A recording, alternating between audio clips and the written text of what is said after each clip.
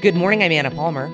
And I'm Jake Sherman. And welcome to the Daily Punch, brought to you by Punchbowl News. It's Monday, October 9th, 2023.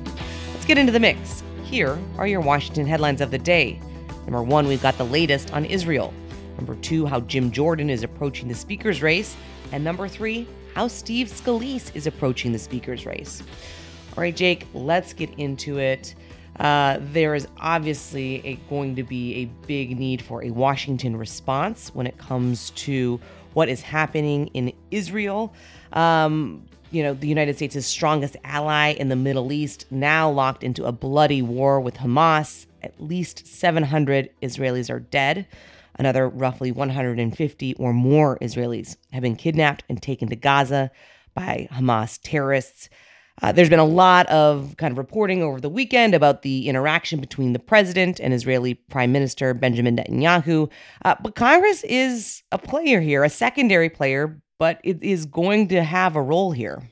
Yeah, a few things to note. You and I were in Israel just months ago this summer, and it's kind of unthinkable the depths to which Israeli society has been plunged into war. And when we were there, the main hubbub, let's say, was the push against and for, I would say, Benjamin Netanyahu's judicial reform. Now the country is in the midst of its first war in decades, and 3% of Israelis Israeli citizens have been called up to reserve duty, which is just a huge number. 300,000 Israeli reservists have been called up. The Israeli government and American government and lots of governments have estimated at least 100 people have been being held in hostage in Gaza. And on top of that, 700, and by the way, it's just before 5 a.m. in Washington, and at least 700 dead in Israel. This is just a massive, massive casualty situation. The equivalent of several 9/11s in one day, basically, in Israel, or now over a couple days, started Saturday morning. So Congress has not been asked to do anything yet. If there were a speaker, you'd have to imagine that they would pass a resolution supporting Israel. There is no speaker, so they can't do this. Now, a few things to note. And we'll get into this in a minute. The House Republicans will try to elect a speaker this week. Jim Jordan and Steve Scalise are running for that position, but it seems almost inevitable, based on the people we talk to, that Congress will have to do something to refresh either Iron Dome, the anti-missile technology that the United States has been supportive of and, quite frankly, helped build in Israel, or provide other weaponry. Now, the United States has a weapons depot, effectively, weapon storage for its own purposes, for American purposes in Israel, that Israel probably, with American permission, could draw on, and I imagine that they will get that permission. But everything from passing a resolution to passing an aid package is being held up because Congress does not have, the House does not have a speaker. It's important to also mention the Senate is out of session as well. This week, Senate Majority Leader Chuck Schumer is on a congressional delegation in China. He is meeting with President Xi this morning. Pictures have just come out of Schumer and Xi in Beijing. So, Anna, I think, listen, with a ship brigade in the Eastern Mediterranean and an American ship brigade in the Eastern Mediterranean, you could see the United States is already trying to indicate to Israel's neighbors that they should not take advantage of the precarious position that Israel is in to do anything. To do anything, to be honest with you. So I would just say that it is a precarious situation for which the United States is going to have, in which the United States is going to have a role in some way, shape, or form, whether it is as money or whatever. Let's just so I think one of the things that's really important to also tee up here is the confirmation of Jack Lew, who is Biden's nominee to be the ambassador of Israel. This is going to certainly be something with a ton of focus on it. The White House has only recently sent his paperwork to Capitol Hill, and the Foreign Relations Committee is still processing his nomination. He's still going to have to go through his confirmation hearing, but this kind of importance of having a person in that position in a permanent capacity is certainly something that I think you're going to see a lot of discussion about. Likely that he will have overwhelming support in the committee and full Senate, but that doesn't mean this nomination is necessarily going to move quickly. The other part, I think, is right, is what is any legislative kind of effort look like? Lawmakers are going to be looking to the Biden administration to lead here, right? They're going to need to understand what is, if any, near-term relief that is going to be needed to assist Israel. Is that a supplemental security assistance package? As you mentioned, maybe replenishment of the Iron Dome. This is going to be something that is going to be a fast-moving potential kind of legislative vehicle that, with the House not having a speaker, it certainly makes it kind of puts a fine point on the need for Republicans to find a leader, given the kind of current world geopolitical dynamics.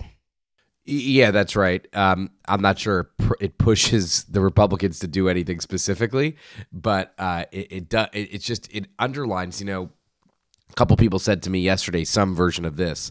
How stupid do we look when we threw out a speaker for a 45-day CR and some other complaints, when America's biggest ally, most significant ally in the Middle East, and one of America's biggest allies and strongest allies worldwide is in a fight for its future, an existential fight for its future. That's what's bouncing around the House Republican Conference. All right, let's move on to the number 2 story of the morning. We have a Punchbowl News interview with Jim Jordan, of course, the House Judiciary Committee chair and Republican representing the fine state of Ohio. He is in a race against House Majority Leader Steve Scalise to become the next speaker. You sat down with him for quite a while on Friday, Jake. It was a lengthy interview getting into a ton of different things, and certainly a preview to the conversations he is having internally with members of the House Republican Conference, as well as what we expect to be discussed when Republicans return and hold a conference candidate forum for Speaker on Tuesday. Yeah, that's right. The Fox News was supposed to tonight do a speaker interview with the candidates running for Speaker, Jim Jordan and Steve Scalise. That got canceled, but luckily we did get to sit down with both the candidates separately, Jim Jordan and Steve Scalise.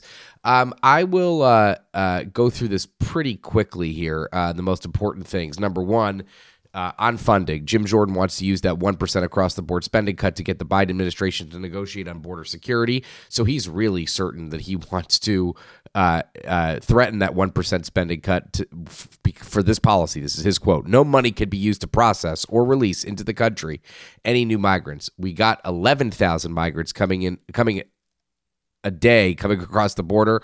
He wants a, quote, time out. On Ukraine funding, he basically said the administration has not made any case, to be honest with you, to continue funding Ukraine, and that's something that's that is, to be honest with you, becoming a default position in the House Republican Conference among at least half of the House Republican Conference.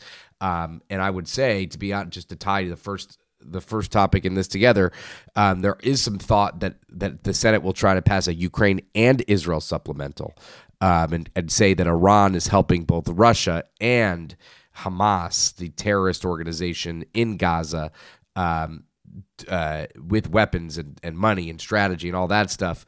And they should pass both of those. That's going to be very difficult to get through the House of Representatives. I think the other point I just want to make real quickly before we move on to Scalise is just, the big key here with so many of these races is momentum. It's important to look at just in terms of the number of endorsements, how that's working. Jordan has the most public endorsements in the race, although obviously he's not clear that he's clinching the nomination. He's locked down the vast majority of the Ohio Republican delegation, while Scalise has only secured one endorsement from his home state of Louisiana, Representative Julia Letlow.